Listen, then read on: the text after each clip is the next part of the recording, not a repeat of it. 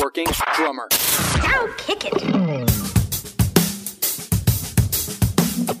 This is the Working Drummer Podcast, serving up perspectives, experiences, and stories from ground-level working pros. Advice, tips, and secrets on how to build a career in the music business. Hey everybody, this is Matthew Krause, and you are listening to the podcast Working Drummer. Today my guest is Grammy Awarded drummer, music educator, recording engineer, and producer Billy Ward. Just a few of the people Billy's recorded and or toured with includes B.B. King, Robbie Robertson, Carly Simon, Richard Marx, The Knack, Yoko Ono, Joan Osborne, Ace Frehley, Glenn Campbell, Art Garfunkel, David Crosby, and Jimmy Webb, just to name a few. Billy has recorded on more than 50 soundtracks for feature films, including a musician's favorite movie, That Thing You Do, where Billy taught actor Tom Everett Scott to play the drums and was on the set as a consultant. 2 records have been released under Billy's name, Two Hands Clapping and the Billy Ward Trio, Out the Door. As an educator, his 2 instructional DVDs, Big Time, which was a Modern Drummer's Readers' Poll Award winner, and Voices in My Head, have won raves from critics as well as fellow drummers. Billy occasionally travels anywhere in the world to play, but he loves the close contact with students when performing drum clinics and master classes. His book, Inside Out, The Mental Aspect of Drumming, further demonstrates Billy's ability to clearly explain the difficult challenges that the working musician faces. To find out more about this episode and all the episodes that we've done over the last 3 years, you can find us at workingdrummer.net. You can find us on Facebook, Twitter, and Instagram. You can subscribe to this podcast on iTunes, and while you're there, leave a rating and review. It really helps us grow. Hey everyone, we're doing a donation drive in the month of May here at Working Drummer Podcast.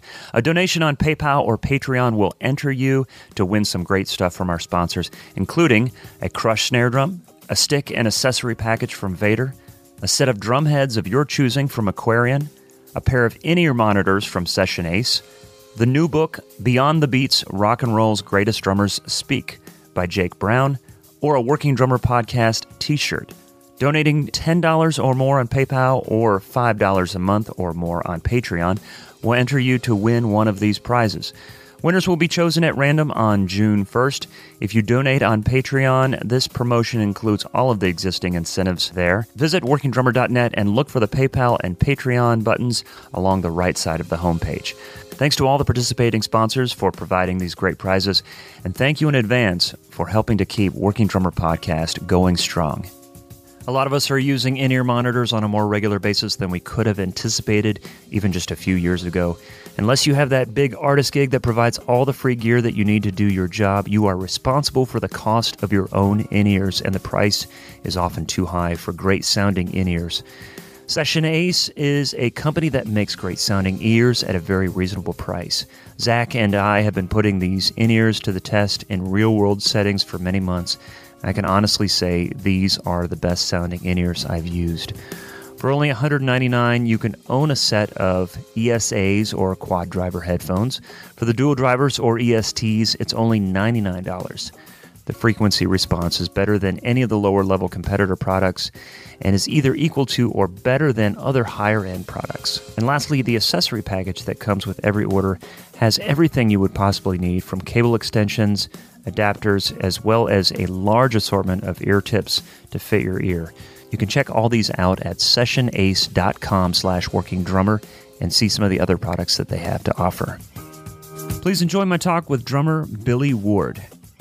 The whole deal on being a drummer is part of it is you whatever job you're doing ends, you're out of the work. You're often out of work for the rest of your life at that moment, then until somebody else calls. And balancing the trauma of that feeling. I grew up with civilian parents, and so it was civilian muggles. Is that it was kind of emphasized that I'm not working now, and to myself, just my inner chatter was always, oh shit, now what am I going to do? When the pellet drops in the cage, we have to go get it, man. And that's the thing. That's what you're doing. That's what we do. It's hard. It's a combination of maybe it's a combination of inspiration and stupidity. That's where or ignorance. Because really we ignore the. A lot of it is just when you're in your 20s or teens, and you're approaching your life, and it's like I'm good enough to be a professional. I want to be a professional. I don't want to do anything else. It's the only thing that makes me happy. There's no real voices to that person that are meaningful usually that will point out, you're going to need health insurance and savings for when you can no longer, function as an elderly person and whatnot. So yeah, it's tricky. I mean, that's the thing. I mean, money and the arts, yep. It's just doesn't, it really doesn't belong overall. And there's so, in this, people my age, I saw people in the 60s and 70s hit a gold mine, get signed, big label. And so it was sort of like the gold ring was apparent, and it was possible to get a gold ring. Yeah. And, maybe it's less possible than later, but hey, I got the hair, I got the pants. Maybe I can get the gold ring now, or now I got the beard, so maybe I can get the gold ring now. And the thing is first of all, the gold ring, it's not that much money really, and it's just it's not that it's awful. It's glorious to be a musician. Yeah. And it's an honor to. Whatever it is you're doing, to, playing a wedding gig or bar mitzvah, to whatever it is, it's wonderful. The thing is, it's just, it's like if you have other priorities, then it's not so great. I knew an artist who always said, if you're in the arts for fame and fortune, you're going to have a horrible life, Yeah. And that's the truth. If you're in it because because it saves your life and makes you feel like yourself, then of course you have to do it, Yeah. and ride it out. It's a trip. A lot has changed, even in the 3 years since we started this podcast. And, I listen to the news a lot, and I'm hearing about different trends in the economy, and one of the buzzwords that keeps popping up is the gig economy, and how people are procuring work and staying employed or not employed. I feel like we kind of resisted that the formal type of work that our parents did and we saw our friends go into, and took a risk by taking work that was unpredictable and didn't have all the securities of the quote-unquote real job. Now that's what everyone is doing. I mean, it's not that they're playing music, but they're going from job to job, and oftentimes they don't have full-time benefits. And so I'm like, wait a minute, that's what a lot of us have been doing already, or that's what some of us want to be doing.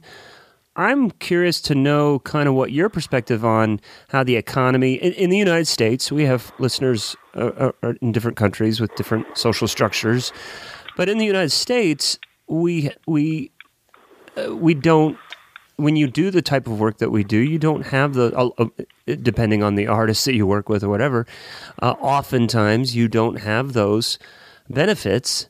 And so there's workarounds. There's, you pay for your own health insurance. You do certain things to kind of get around those things. But I wonder if those infrastructures are starting to kind of meet us where we are. Oh, yeah. Well, Plato said the younger generation's going to the dogs. So it's not new that everything's kind of starting to look worse than ever before. I'm not smart enough to look at the world on an economical level. I'm not a guy that saves money.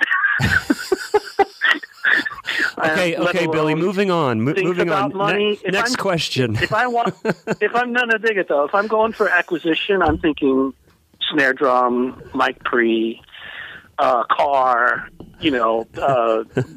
that pair of shoes. I'm not good at, like, if I do have a savings and I look at it, but it doesn't give me the excitement that I get when I, after purchasing a Leedy TomTom for like $40. That sounds great, So it's really, the thing is, though, what I can comment on is the drought in gigs that has happened in the last 20 years or more, because we used to be able to play with people and go to a bar, and people wanted to hear us play. Yeah. And then around 15, 20 years ago, that was already gone, and the gigs were church gigs where you, which I'm unfamiliar with, but I assume you have to play softly, and you make $50, or depending on how many diamond rings the minister has, maybe you make more. but like, it's so, that I can see, and that's terrible. And in terms of status quo, like, because how, like, I did my growing up playing different music and making people dance like crazy from 6th grade on, or 5th grade perhaps, I think it was. And it's just like, all those different grooves, all those odd circumstances of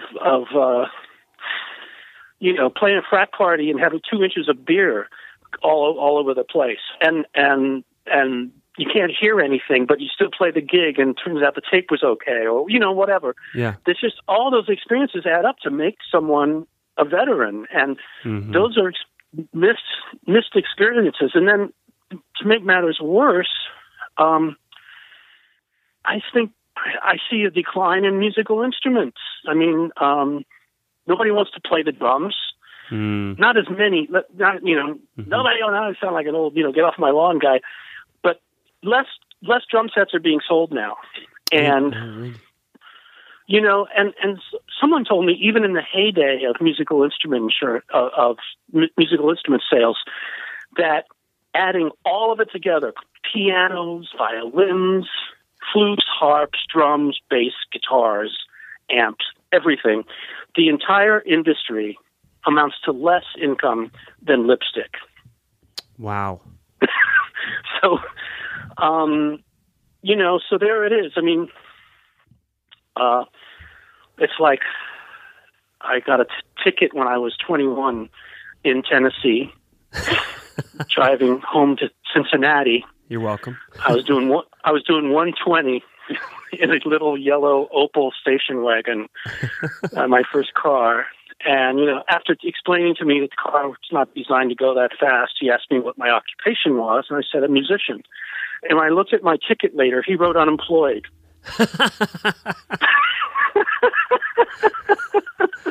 Wow. So there you go. Oh my gosh. That's amazing. But, these things, this is the whole, I call it Ain't It Awful, like where you talk about all the things that are wrong. It's a game of Ain't It Awful. But, I mean, it all ends with whatever individual single move forward you can make or that I can make. And that's really it. That's really it. Yeah. There's no other solution. Well, you lived in Nashville for a short time. Is that correct? Yes, 2 years. 2 years. Okay. I had quit playing and working at the end of 2008 when my wife, I did a modern drum festival, and my wife, right after that, came down with being very ill, and it turned out to be leukemia. Okay. And for 2 years, I was at her side at the hospital and taking care of our 2 dogs and just doing that. And my heart was breaking in slow motion. And when she died in 2010, I was pretty much in a hole, but tried to act like I wasn't. And then let's see, what was it? Oh, while she was sick, I was called to go down to Nashville for a couple days to do work on a record. Mm-hmm. And it was all these blue chip guys.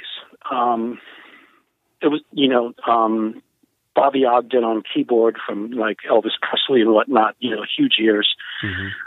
Paul Franklin, steel guitar, Brent Mason, all these great guys. And the experience was fantastic. The record was kind of an odd one, and I had a lot to do with the arranging of it.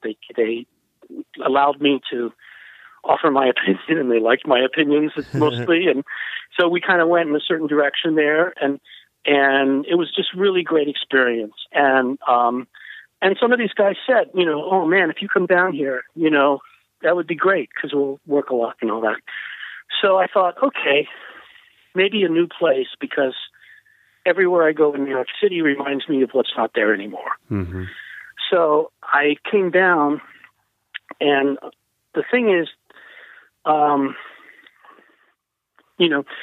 I remember like being at like a drum club lunch, and they're talking about Broadway, and then I was talking, I go, well, I don't really like Broadway. It took me forever to realize they're not talking about playing shows on Broadway. They're talking about playing, honky-tonks on Lower Broad. Honky-tonk music for the people from Des Moines and everywhere else. And so that particular scene, didn't mean anything to me, and so the reason I left Nashville was, first of all, I didn't really put a lot into it. I found that I just was disappointed musically. It's so cookie cutter there. Yeah. And I mean, the patch bays don't get changed in studios. And that's your snare drum. This is a mic we use on the snare drum. And, and younger producers, and everybody's just, and the older guys that are so talented are phoning it in. And, I had one great gig where I subbed with the Time Jumpers.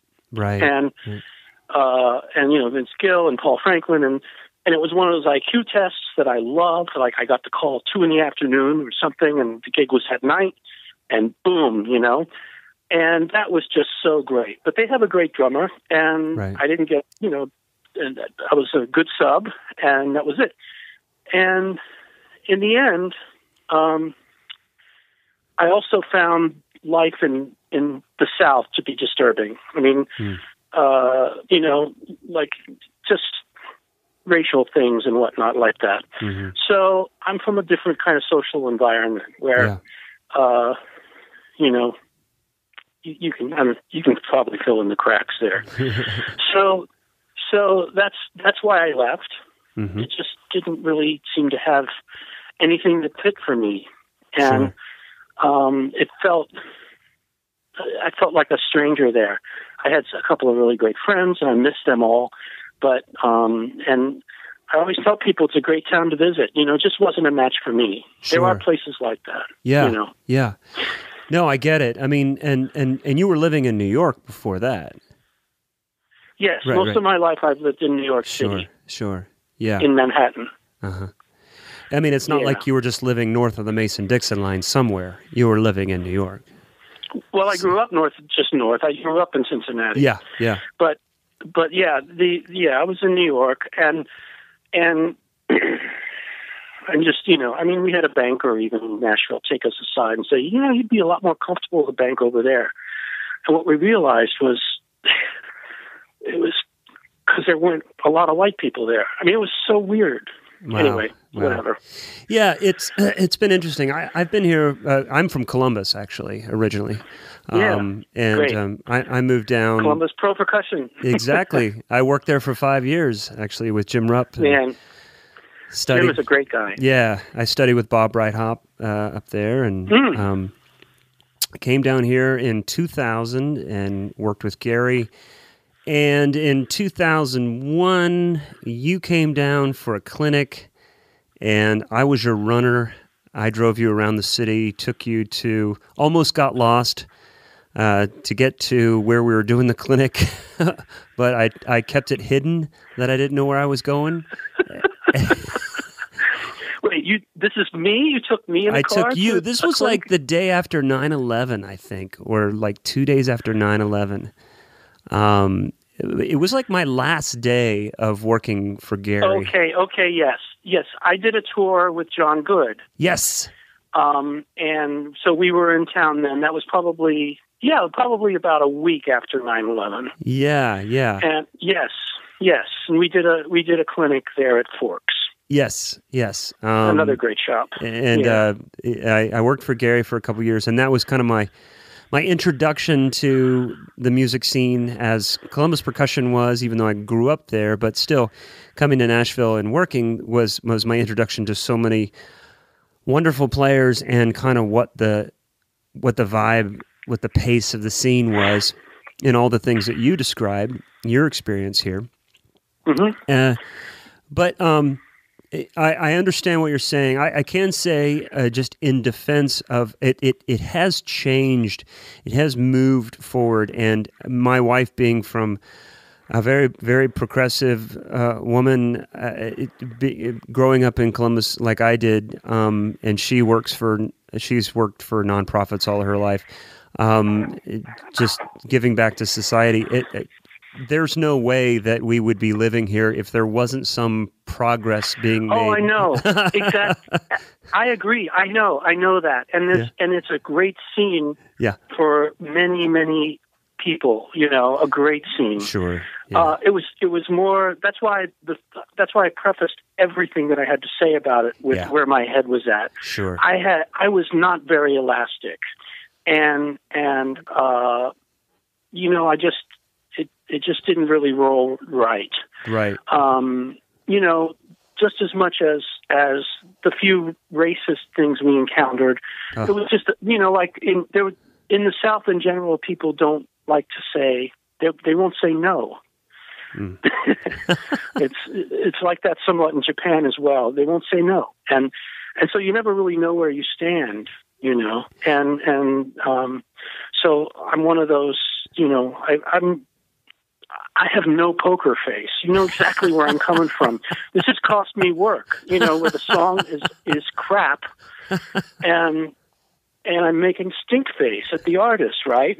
And I just can't. So it's like it's a whole combination of things that caused my demise, and it was a failure on my part, because I was invited there, and I just didn't have the patience, and most of the time, I just stayed in my house and was noodling around and practicing and just trying to feel something, positive. So I was still in the grieving process. I understand. You've kind of inspired me to go to this question. I kind of asked a similar question to Aaron Comas, who I spoke to last week. There's something similar about the two of you. Not only did you both work with Joan Osborne, but I feel like you both kind of come at your drumming and music from a very artistic approach. Has that been an intentional thing for you? Well, no. Aaron is a great drummer, and yes, he's very artful, and he's always looking for a sound color and an attitude that fits the piece that he's playing, mm-hmm. and I admire him a lot. I am the way I am. I mean, I'm like this. I overthink things, like a lot of my sessions that I've done, I'm trying. They play me the track. It's just a chopped wood backbeat, and I'll completely deconstruct the damn thing, and go into all kinds of. If it's a ballad, if it's soft, then oh my God, then it's really crazy because then I can get into hands and shakers and stuff like that. And in the end, somebody that just plays the obvious would have been better, maybe. And that's like, so the straight and narrow path for me is in a way the hardest thing for me to do. And that's my nature, Yeah. I start cleaning my studio, and I end up changing heads on 2 snare drums. And while I cleaned one area, where the other area just got worse, and now I'm out of time. Yeah, right. So that's how I roll, man. Yeah. And so that's just it. I'll go from A to B, but I won't go there directly necessarily. So. Well, and this the premise of this podcast originally was, it's focused on the working drummer and those who want to be a working drummer, those who do the thing, and our shared stories and interests and stuff. And a lot of times, we as a sideman, as a the person that contributes in that way that most of us do as drummers. We always reserve our own vision for another thing, our own project, our own band, or whatever, because we're there to serve the employer. And so you do that so many times, then all of a sudden, I don't know if you know that I'm talking about myself, all of a sudden you don't have your own voice anymore. You're doing everything for everybody else, and yet I see people like you and Aaron create a career that has it just seems like a very satisfying, like, this is my sound, this is what I do, and I think we all know that we get hired or not hired to do what we do, because we're the best at it. And for anyone that wants to go that route, that wants to pursue that is either, what advice might you have for someone that wants to be their own, find their own artistic voice in drumming? Yes, remember that you're there working for the artist. Try to understand the various reasons that you might have been hired. Sometimes has nothing to do with how you played. Sometimes it's other things. I usually just say the pants you're wearing or your hair or whatever. But there's other factors that get you a gig and help you keep a gig at times. Absolutely have to play well with others. Like on a tour, giving good bus, as Bill Champlin calls it, is actually more important than being a good musician. It's crucial that you give good bus at all times, and there's all of that. Otherwise, follow your heart, record yourself, judge yourself harshly, keep getting better, and stay strong. That's it. Yeah. You grew up in Cincinnati, and you talked about I've read and you've had a teacher, Jack Volk. Is that how you say his last name? Yes, Jack Volk. Yes, he was a Rogers artist. Okay, and he played a live TV show that was on at noon every day, like a talk show. Was it the Bob Braun show? Well, it was an offshoot of that, the Ruth Lyons show. Okay. So now I know how old you are. So the that's like Peter Criss or Tommy Lee. Okay, now I know how old you are. Or Neil Peart, right? Right. Anyway, so when I was 9, I started up in band, and I'd been dying to play the drums, and he was. Fortunately, I ran into, my parents sent me, the band director sent me to him, and he was absolutely incredible for me, So, and I studied with him until I was, sometime in 10th grade, I quit because I felt I knew everything that he had to share with me. And I was crazy then. At that point, I'm doing, I'm inside of, my listening habits were everywhere, from Miles Davis to everything else. Wow. So,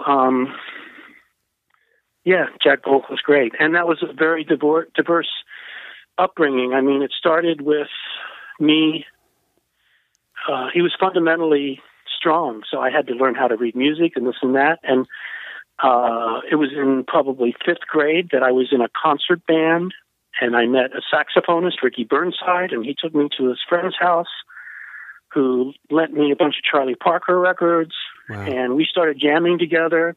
And then Ricky had me in his band, and I played my first gig in a band that he was in called the Lonely Ones. And I was in 4th or 5th grade then. And you know, that led to my always playing. They were high school kids, you know, and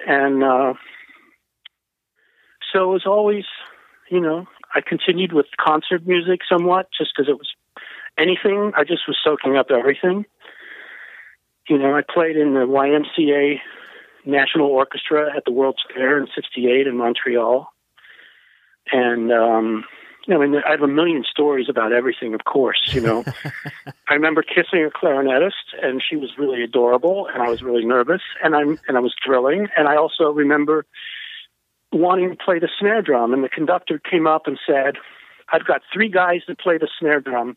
You're all good, but you're the only one, when you play the bass drum, you have a touch and a tone. And so I'm asking you, can you play the bass drum? Oh. And I don't know if he really made that up or if it was really true, but it gave me, rather than feeling like a failure that I didn't get to play the star chair, like snare drum parts. Yeah. That on the downbeat, there's my boom, you know? Right. So anyway, that was trippy. And then, you know, a million bar bands forever, and original bands and all that stuff. So, and lots of, you know, I was working 5 nights a week in 10th grade, going to high school. My mom was driving me to the gigs until I could drive. Yeah. So my parents really went through a lot, you know. Yeah. A lot of sacrifice. Anyway, that's, you know, that's Cincinnati. When did you go to New York? What's the connection there? Oh, well, I ended up I went to the Conservatory of Music there for about a year and a half. Uh-huh. And then I quit. And then I went to North Texas State. I had friends down there. Right. And I went down there, and actually, honestly, I just took a class and then I quit. At that age, I knew everything, you know. It was pathetic. But I lived in that area in Denton, Texas for like almost 4 years, and would play concerts at dormitories and whatnot. So a lot of people just think I went to school there. Yeah. So that was, you know, I mean, I was nuts then. I was practicing 8-10 hours a day, and, you know, I was turning into Terry Bozzio. I was doing solo drum concerts and stuff, and in the end I pulled it back and just went, you know, no, I don't want to be this guy. So, you know. I know, I picked up your book Inside Out about maybe shortly after you were here for your clinic, and there was so much in it, and there's a lot of stories, history, and things that you experienced throughout your life that you connect the dots very, very well with the different articles in that book. And I did some road work with a guitar player friend of mine, and he fell in love with the book that I ended up just giving it to him.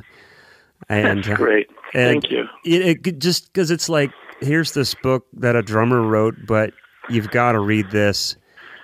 And so I recently purchased another copy when I knew that we were going to be speaking, and it's been fun to go back through.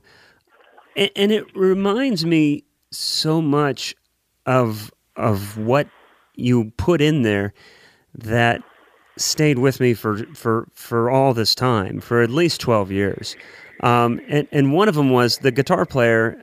We both found that story of you having the conversation with Elvin about, like, why is it I have good nights and bad nights? You know, what is it? And he introduced the idea of no I thoughts. You know, when you begin a sentence with I'm sounding bad, or check out what I can do, or some of those things, you're listening to yourself and you're not listening to the other musicians. You're not having kind of that relatable experience or that out about. And we just had these long discussions about that idea, and the light bulb went on for both of us. And every time we played together, he'd turn around and look at me and mouth while we're playing, goes, "No I thoughts, man. No I thoughts." And we do that to this day. I haven't seen him for a couple of years, but that's nice. That's great. Yeah. Well, yeah. I mean, creativity happens when you're an empty vessel, and if you're sitting there watching yourself too much, then it's not so great. Yeah. The place to be is no place, every place. Yeah. We get in the way of ourselves. Just be gone. Swim inside of all of it. I mean, various musics touch people in different ways, Right. And so certain styles, a musician might not be easily transfixed into that nice, empty place that actually feels so full and fulfilling. But there's always, probably some style where they do that, and then in the rest of it, you still just nurture things, Right. And certainly when you're alone with your instrument, it's required, if you're going to end up being creative, it's required that you have to pursue how nothing sounds. Yeah. And it's real neat. Yeah. Well, I want to ask you about that experience you had with Elvin. When you were 17, you had a long lesson with Elvin Jones. And I don't know how often you've discussed this, probably many times, but I'd love to hear, and I'd love listeners to hear more about that experience. Well, I ran the sound, a PA system for the Thad Jones Mel Lewis band when I was like the year earlier in Cincinnati. And I met Mel Lewis, who I adored. I was all over, various jazz people and whatnot. And then, and still to this day, Mel Lewis, in my opinion, is one of the most musical drummers ever. And I just loved that band, the whole thing. So in talking with Mel, he explained that I should go to New York. If I want those cymbals, I have to go to New York and get my Istanbul case from Frankie Polito's drum shop in New York. So I made those plans, and I went up on a summer and walked in and met Frankie Polito and told him that Mel sent me. And after chatting, he goes, Tony and Elvin are teaching here. Would you like a lesson? It's $40 for an hour. Oh, my gosh. And I said, great, Tony. And he said, okay. And then I went, wait a minute. I really get Tony. I need more Elvin. I mean, I loved Elvin, but I didn't have him. Like, I always recommend the drummers imitate their favorites, as try to become them for a while and add that influence to your body, to your style, to your ears. And so I felt like I sort of had Tony, and I got where he was coming from. Paradiddles, testosterone, Alan Dawson, and Elvin, who I'd been listening to since, I guess, 6th grade or 7th grade. I loved and Train I adored, but I couldn't really say I really had it, and got it. So I asked for Elvin instead, and the next day, Saturday morning at 11 a.m. was my lesson, and we're going up these tiny little stairs and into this room, and a lot of stuff happened. I mean, a lot of what you remember with a lesson is just what kind of person this human that you've looked up to. Yeah.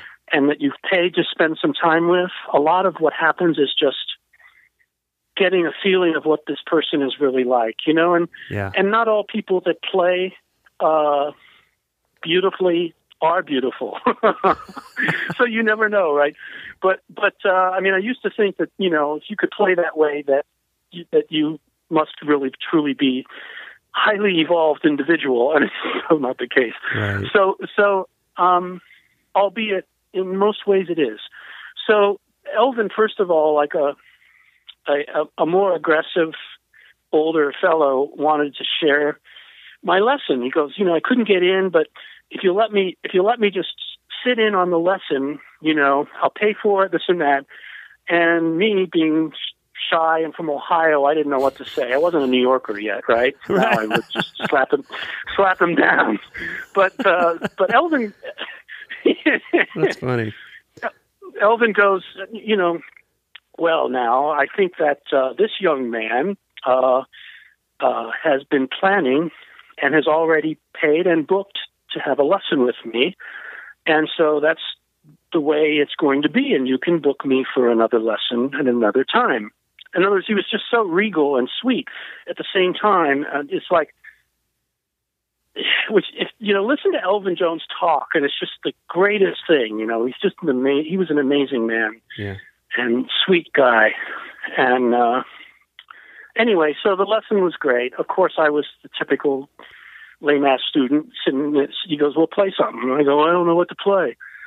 We went through that dance. Yeah. Finally, it was the old "play something from your band" that got me to play something, and then he spoke about what I was missing most, and he was correct, was dynamics, that I was really changing the dynamics, and I wasn't appreciating loud and soft, being nearer each other, doing it all, and sat down in this room. It was like a closet, so I could reach out and touch his tom-tom as he's playing, and sing him for me, and just room for the drum set and a folding chair, and that's it. Yeah.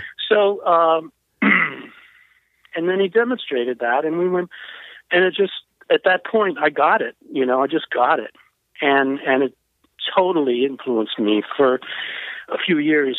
All I did was sound like him, or try to. And that's when I went to North Texas State. I went, oh yeah, Bill Ward. That was Bill Ward. Bill Ward. Oh yeah, he just sounds like Elvin. So, but that's what happens when you're influenced, and I consider that a good thing. Elvin taught me a love of slurpiness and all kinds of things that I still automatically rely on to express myself. So it's cool. Yeah, it was a great experience. I have written about it. Well, I mentioned it in the book, I think, and I've all the interviews, they want to know about that one. And he was great. I left with his phone number. He told me to call him when I come to New York, and it was great. Did you end up calling him when you got there? Or? Yeah, I did. Yoko,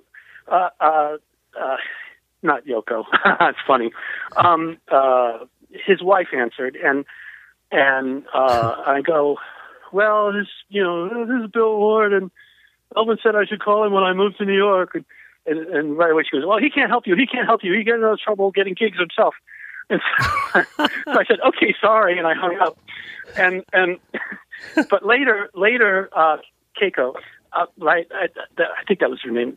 And so later, when I was in L.A., we went to see the Woodland Hills Drum Club. Me and a bunch of friends went to see Elvin play, and I went backstage, and I had this yellow snare drum, and I asked him to sign it. And I told him, I looked over at her, I said, she was mean to me.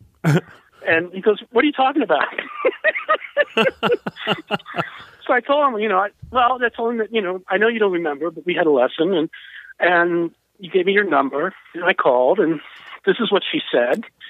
And I go, it's all good now, but, and he looks over at her and he goes, oh, yeah, she used to do that a lot.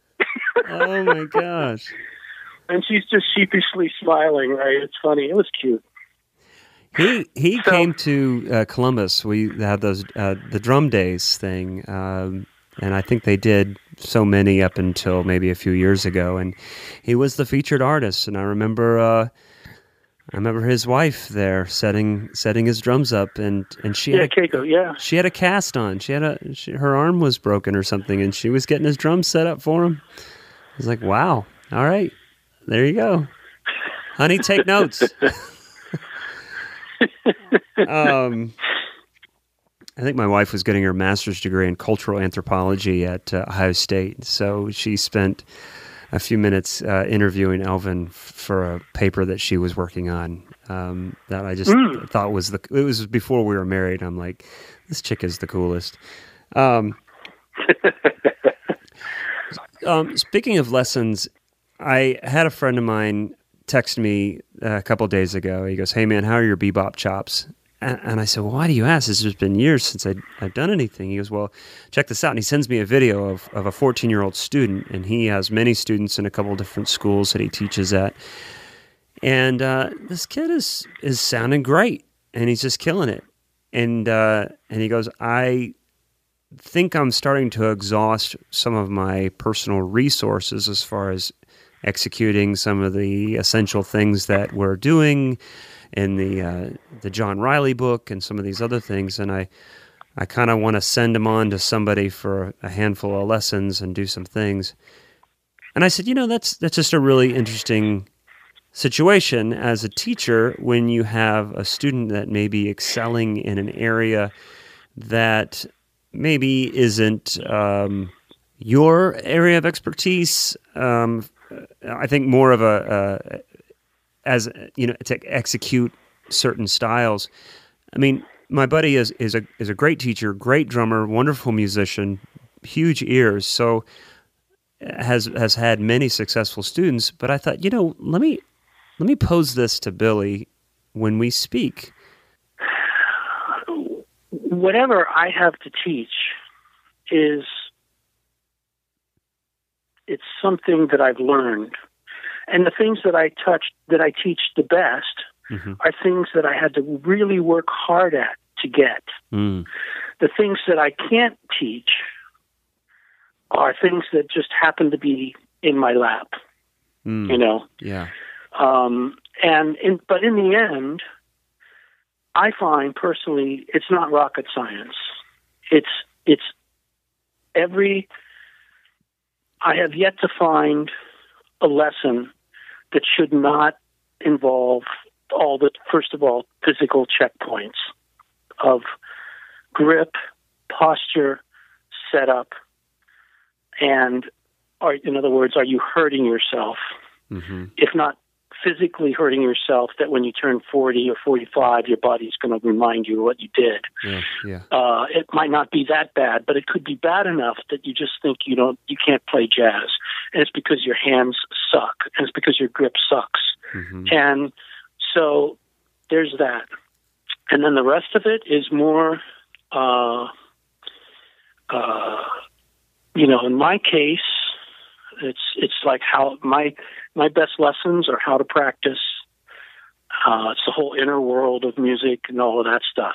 But there's obviously entire arenas and universes of music that I am completely unqualified. I love Latin music, but I shouldn't be teaching anything about that.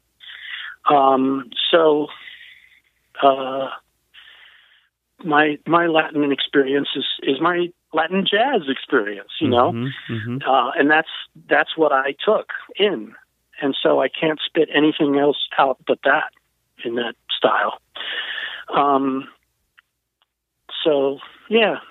We all have limitations, and I think I think that's a great idea. I mean, if there's a network of drummers, who are teachers, to pass somebody around, and because also for them, it's more experience, and they don't have to take, the last thing I would want is a student that just accepts everything that's said to him or demonstrated.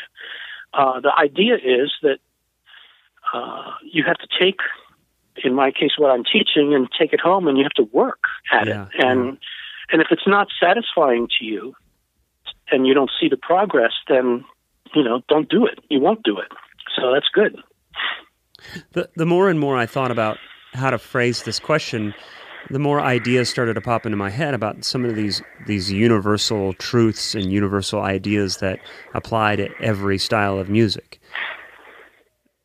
Tone, good time feel, maybe just some some methods that have worked that we've read about or heard about, transcribing, going to the source, going to some of the I know this young man has been listening a lot to Elvin and Tony as well. He says, my buddy says the student's been really digging into that.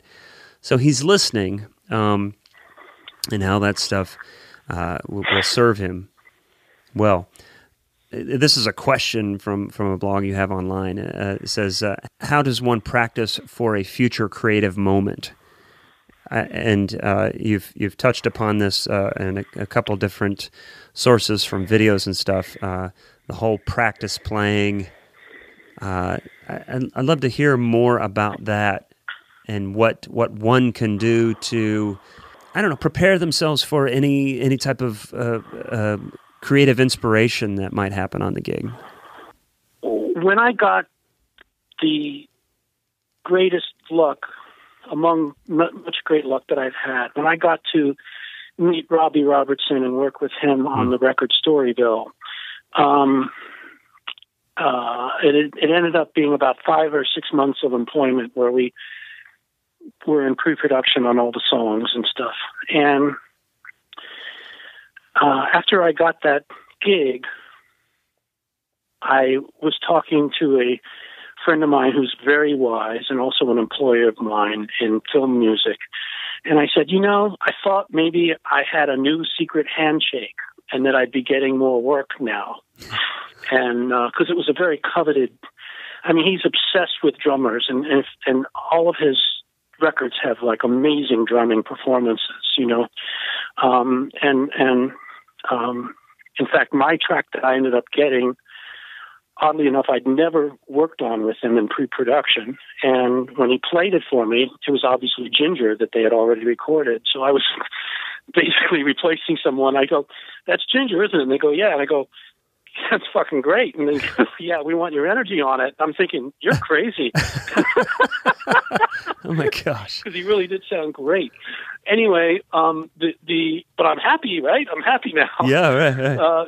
So anyway, the what my friend said when I said, gee, I thought I'd have, be getting all this new work, he goes, it's not about your best gigs. It's about your worst gigs. If your worst gigs keep improving, then you're better off. In other words, if you used to have to, wear a tuxedo for 5 gigs every weekend, Friday night, 2 Saturday, and 2 Sunday, and now you don't have to always do that. You get better gigs with better musicians, or you don't have to carry your drums to the kitchen anymore, or the band you're playing with is better than last year's band, or the bass player's finally gone and you got a better bass player, or whatever it is, then you're doing well.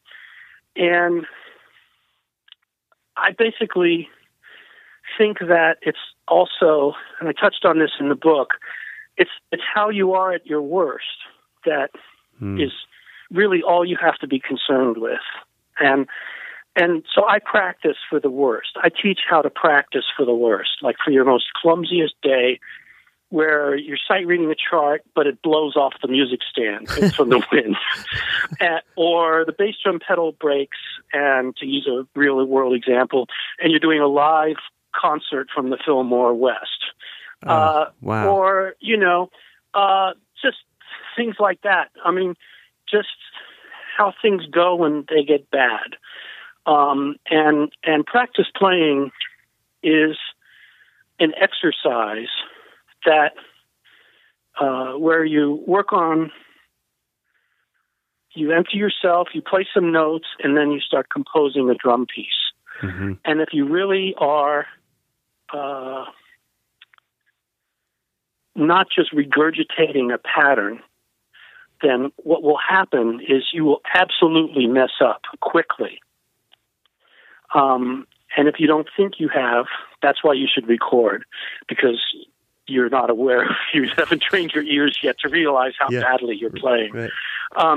So like you may get the note you intended, but the time may be really lame, or whatever. And so that's it. It requires at least one 1-hour lesson with me to get this and to understand the concept.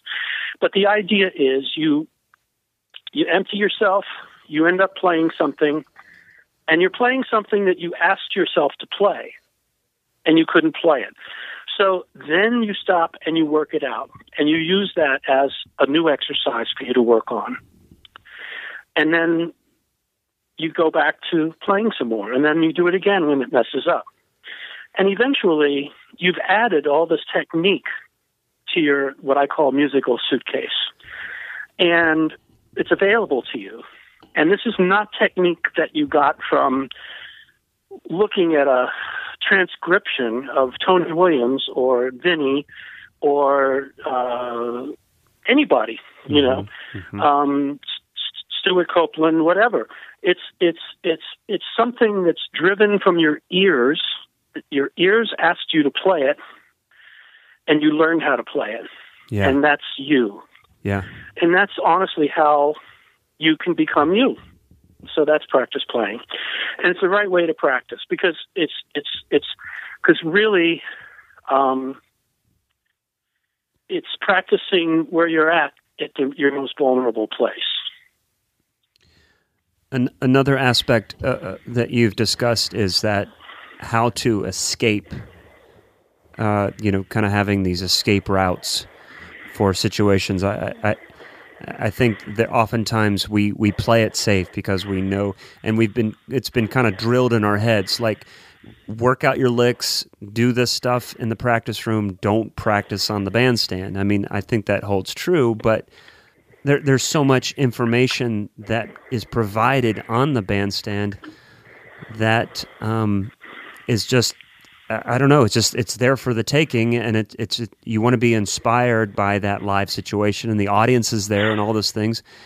So I love that idea of, it's like, well, how do I just go for certain things, even in the most structured type of music, structured environment?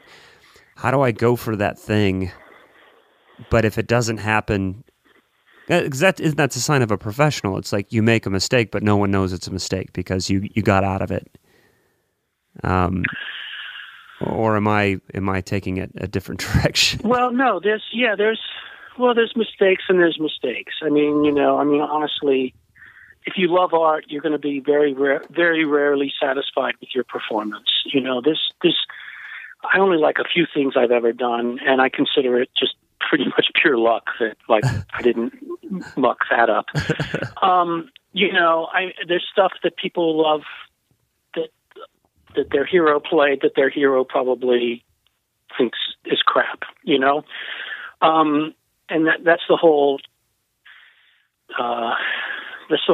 learn to judge yourself harshly. That's in that territory. Yeah. But yeah, there's always, there's always,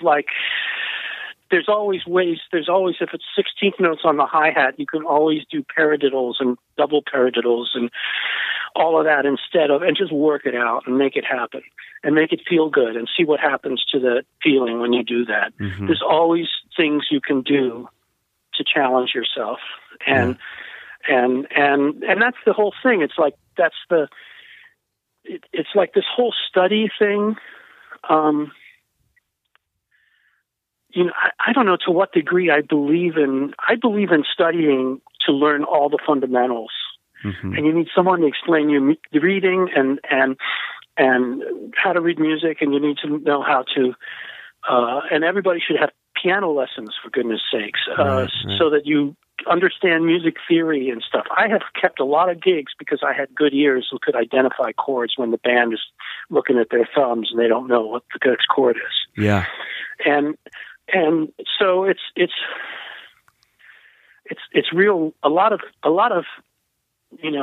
doctors practice, right? I mean, that's we should be. So yes, we should be practicing.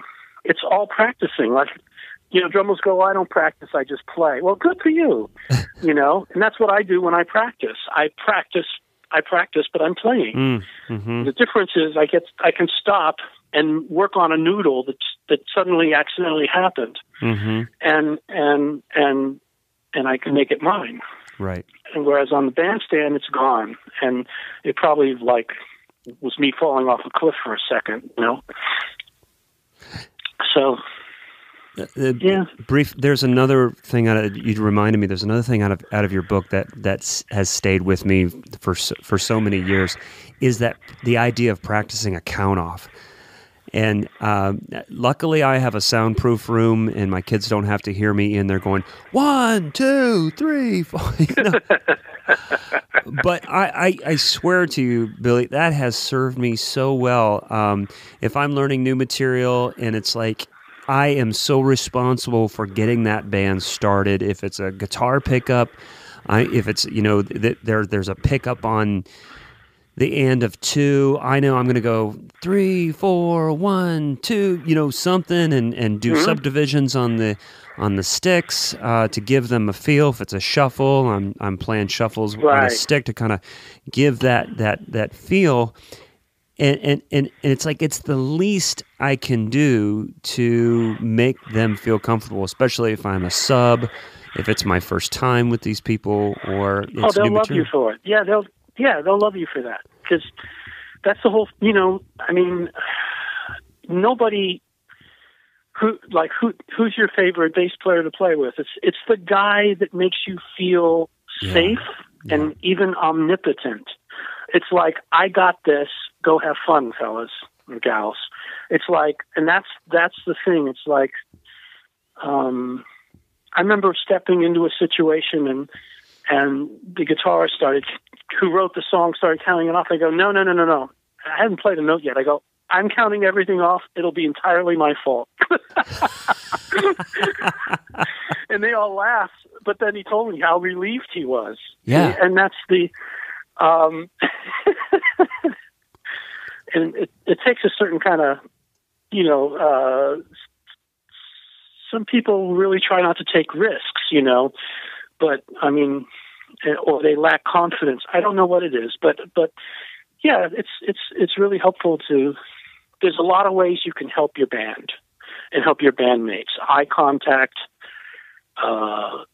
just get your head out of your butt and make music together, Yeah, just looking at the person that's singing. If there's different people, I found if there's different lead singers within a group, people are trading songs or doing whatever, or maybe somebody's soloing. You kind of like just look in that person's direction, and like I'm hearing, I'm connecting, or it's there's so much in that book, and it's been fun to kind of revisit and remind myself that that's right, I do that. That book was a compilation of the pieces that I was writing for Modern Drummer, the concepts articles, and I'm just forever grateful to Bill Miller for encouraging me to do that, and it really was satisfying to that there's like a whole nother, probably 2 books worth of stuff that's not been published, but that's the way it goes. If you read the magazine, it's out there, or maybe it's on there digitally somewhere. But Roy's articles, may he rest in peace. They were wonderful articles, and anyway, I think it's important that we help people all we can. So I'm touched that you like the book so much. Thanks. So where do you go to find a treasure trove of information about vintage drums, custom drums, and legendary drummers? NotSoModernDrummer.com. Since 1988, Not So Modern Drummer is an institution dedicated to researching and documenting the history of modern drums, the art of drum building, and the legendary drummers who play them. The writers and contributors are some of the top vintage and custom drum experts from around the world. Not So Modern Drummer serves as an online gathering place and marketplace for the worldwide community of drummers who buy and sell, collect, preserve, and play these instruments. It also hosts drum-related events that are attended by drummers from all over the world. This website is easy and fun to explore, and the monthly digital magazine subscription is free. So check out NotSoModernDrummer.com. Last year, I opened up and had my website rebuilt, and it's designed to begin teaching privately through Skype. And I got a gazillion replies that completely freaked me out, and I never answered anybody. And the more I let it go, I feel more and more guilty. So I'm hoping to get going on that more than anything else, because at this point, I'm not in a hurry to be on somebody's tour bus and be away from. I have remarried, and I'm happy, and I've done a lot of work, and I'm kind of slowing down. And you know, my studio is active. If anybody's got songs they want me to as Mark Cranny would say, spray on them, I'd be happy to. But like the you know, the main thing is I want to give back to the drumming community what I can, and I think the most valuable thing I have is one-offs. And there's a lot of drummers that I've studied with that have had only just 1 or 2 lessons with me, and they credit me with completely changing their career and their life on drums, and I want to offer that to more drummers. And so you know, so there's a vetting process. There's going to be, you know, like not everybody's a match for each other, but that's what's coming up. And also, this is a year my wife's having some surgery done for her eyes. She's got some genetic illness with her eye, and that's actually going down tomorrow, the first thing. And so I've got a lot on the plate, and that's the best I'm doing right now. Yeah. So usually, you know, guys, oh yeah, well, you know, Sting, and I got this, and I got, you know, but not for me, not in my case. But that's all right. I'm okay. We've mentioned the book many times, Inside Out. You've got some DVDs. There's the Modern Drummer Festival in 2000, 2008. There's also Big Time and Voices in My Head. I have not seen all of Voices in My Head, but the sounds and the production and everything just looks wonderful. What do you remember? What year that was? Voices in My Head. Probably 07. Okay. 06. Yeah, I mean, Big Time came out in 05. Okay.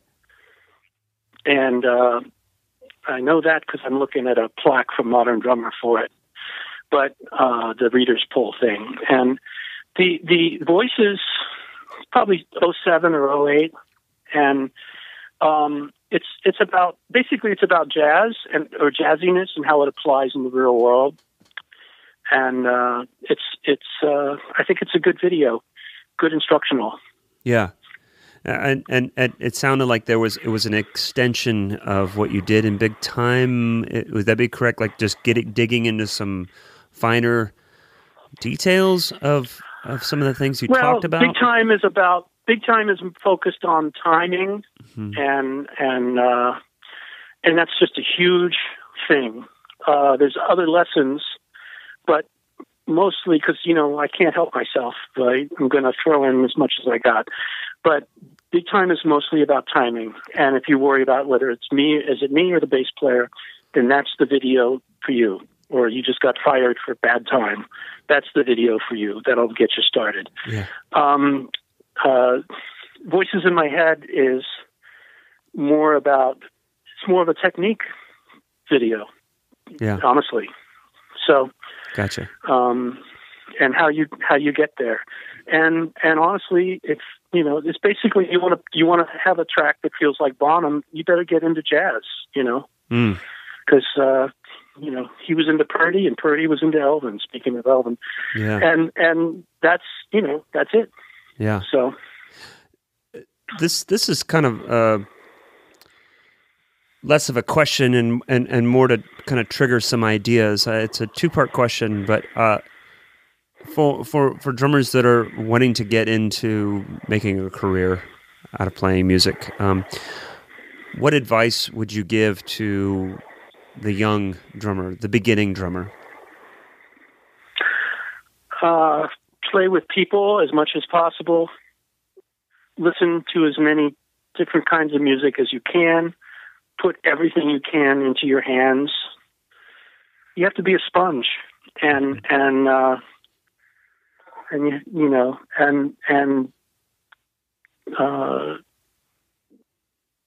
staying by yourself, you're not going to get too far with that, with just your solo YouTube videos.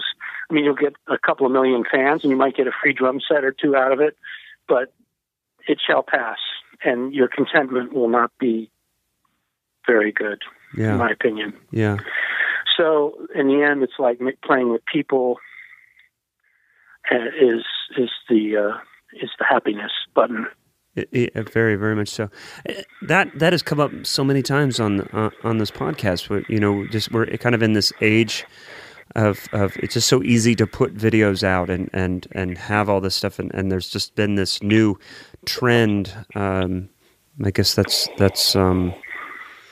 playing with people is definitely there is a happiness about it that you just cannot replace. Maybe it's the clicks, maybe it's that's what's firing the neurons there, is just seeing how many likes people are getting.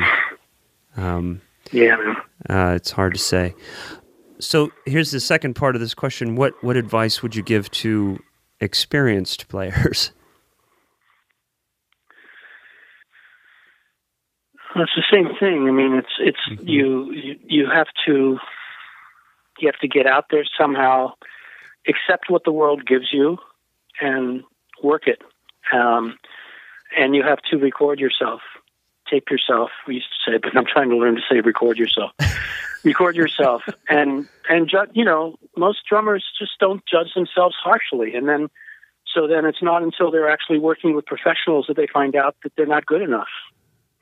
And they wonder why they didn't get called back again to record some more. Yeah. So that's the thing. Yeah. You have to listen to. I always liked in clinics. I used to say, listen to it as if it's the guy who stole your car and wrecked it, and took your girlfriend away from you or something. I mean, and he's wearing the wrong pants. I mean, just we've all walked into an audition where as soon as you walk in, I'm not the guy. I'm not going to be the guy. So, the guy.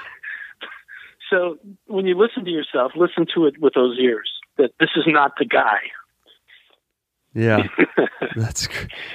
Anyway, you mentioned one of the last things I want to ask you is you say you're recording at home, or you've got your studio. I'm sorry, and you've done some movie soundtrack work, and I'm just curious how that differs. What the approach is for when one is recording for a movie soundtrack and TV commercials and things like that. How would you describe Well, there's that? a lot less. Yeah, okay. There's a lot less hand holding. It's not. You're not going to spend all day getting one little 3-minute song. That happens in 10 minutes, and then you move on.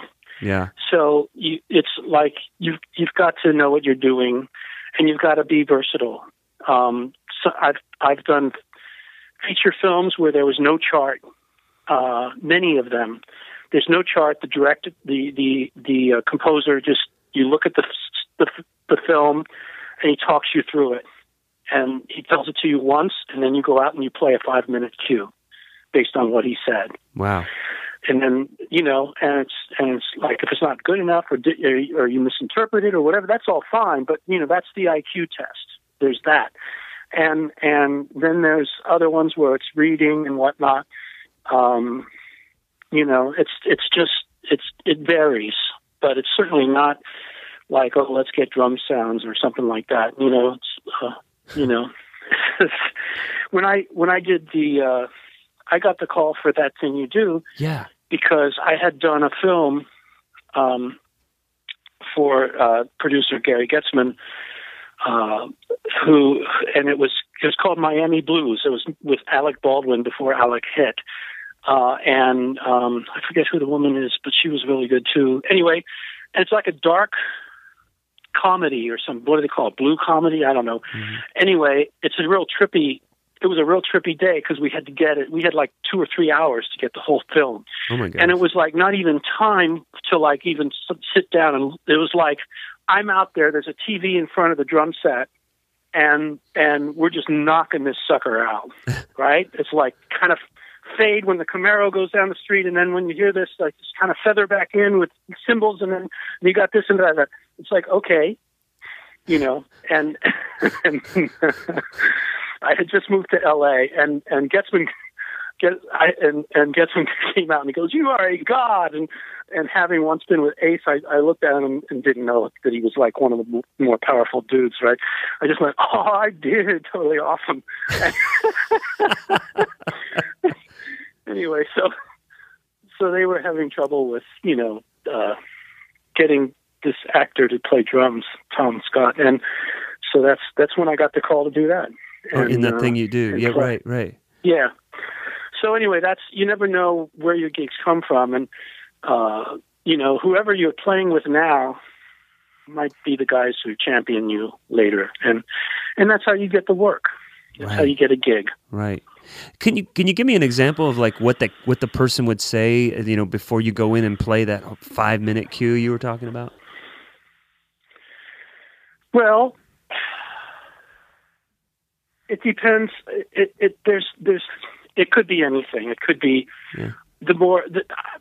I worked with this composer Gary Chang. I'm referencing him, and this is a guy who's the son of MIT geniuses, both parents, and who heard Miles Davis when he was 15 and broke his parents' hearts, wanting to be a musician from there on.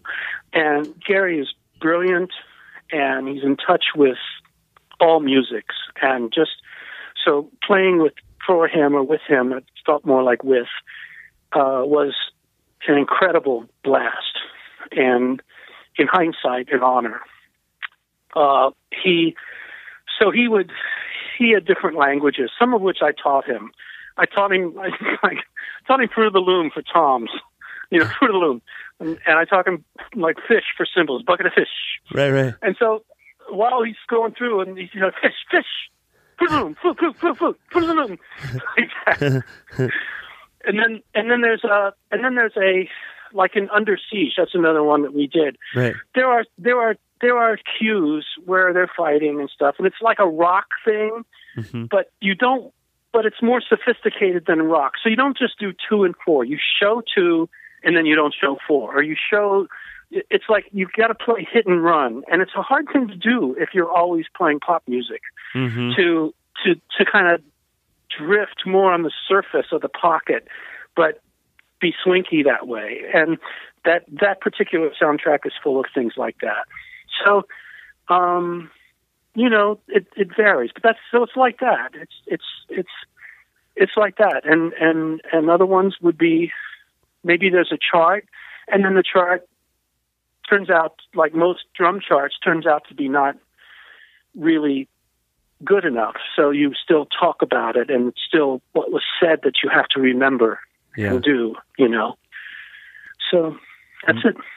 Maybe notes and just I so love looking at the charts after the end of the session. It's like, wow, this was crossed out, and we shortened this, and then there's an arrow that goes around the side of the page that, you know, tells you this or that. And I hear stories of people going in. It's like the producer just go do this, and there's no chart, and they just memorize it. And I thought, well, that might even be more efficient overall. Well, yeah, most of the films I've done have been like that. Yeah. Yeah. So many people reference that thing that you do. It's just as far as just such a fun movie, and I'm excited to watch it. It's been years since I've seen it, to watch it again, knowing that your involvement in that, and helping the actor out with the playing and stuff. I always wonder how that worked out. Well, Billy, it's been an honor, man, to talk to you, and I appreciate your flexibility with me in this crazy week that I've had to make this happen. Again, it was great to see you all those years ago and meet you. That's great. That's really neat. Yes. Well, I'm hoping. Thank you, Matt. I enjoyed it. I'm hoping to. Hopefully, sometime I have a reason to be back in Nashville, and we'll have to get together and let you drive me around again, or I'll drive you around. Okay? I know the city. A little bit better. Yeah, We'll go to Hattie B's together. How's that? Oh, I got a better place. I have a better place. Okay, good. Okay. It's not as crowded, and it's award winning. What's the name of it? It's called Subculture. And Great. It's just a small, off the beaten path. No tourists. It's the best, man. It's the best. I'm just tickled that you agreed to do this, and it was fun to kind of put you on the spot. I have to say that's the first time I've ever done that on Facebook, on your public feed, and say, Billy, I want you on this show. And then the other people said, yes, Billy, do it, go. It's like, hey, that worked. That worked. Put the yeah, you never know. Yeah, keep it. You know, it worked. I mean, I'm easy though. I enjoy sharing. I mean, that's one of the things I'm up to doing all the time now. So yeah, I'm from Ohio, so you know, it's hard for me to be that aggressive. You know, it's hard to ask for things that I. Yeah, I know. I tell my accountant sometimes, I go, I'm sorry, I'm from Ohio. I don't wait until it's due. I'm sorry, I paid it right away. That's awesome, man. That's awesome. I'll remember that. I appreciate it very much. Thanks so much. And enjoyed meeting you again, apparently now. Well, have a great day, and good luck for the rest of this week with everything. Okay. Thanks, Matt. You too. Keep feeling better. Bye-bye. Right. Bye-bye. So there's my conversation with Billy Ward. It was really great to reconnect with him. I know he doesn't remember us meeting, but I remember that 15 years ago when he was on that clinic tour. He puts together a great clinic and has always been inspiring to me as a philosopher, and the book that he has, Inside Out, The Mental Aspects of Drumming. I just couldn't express it enough how it resonated with me, and many of the things in that book I continue to use to this very day. I felt like I was a little nervous during that interview. I'm not sure exactly why. I get that way sometimes, and I think that I use the and the quite a bit in this interview. I apologize for that, but I really enjoy talking with Billy, and his spirit is just as strong as ever, and I felt inspired by that conversation. Stay tuned next week for Zach Albeda's episode. Many thanks to Mike Jackson for his technical assistance and helping keeping this podcast rocking online and otherwise. And thank you all so much for listening, and I hope to see you around. Bye-bye.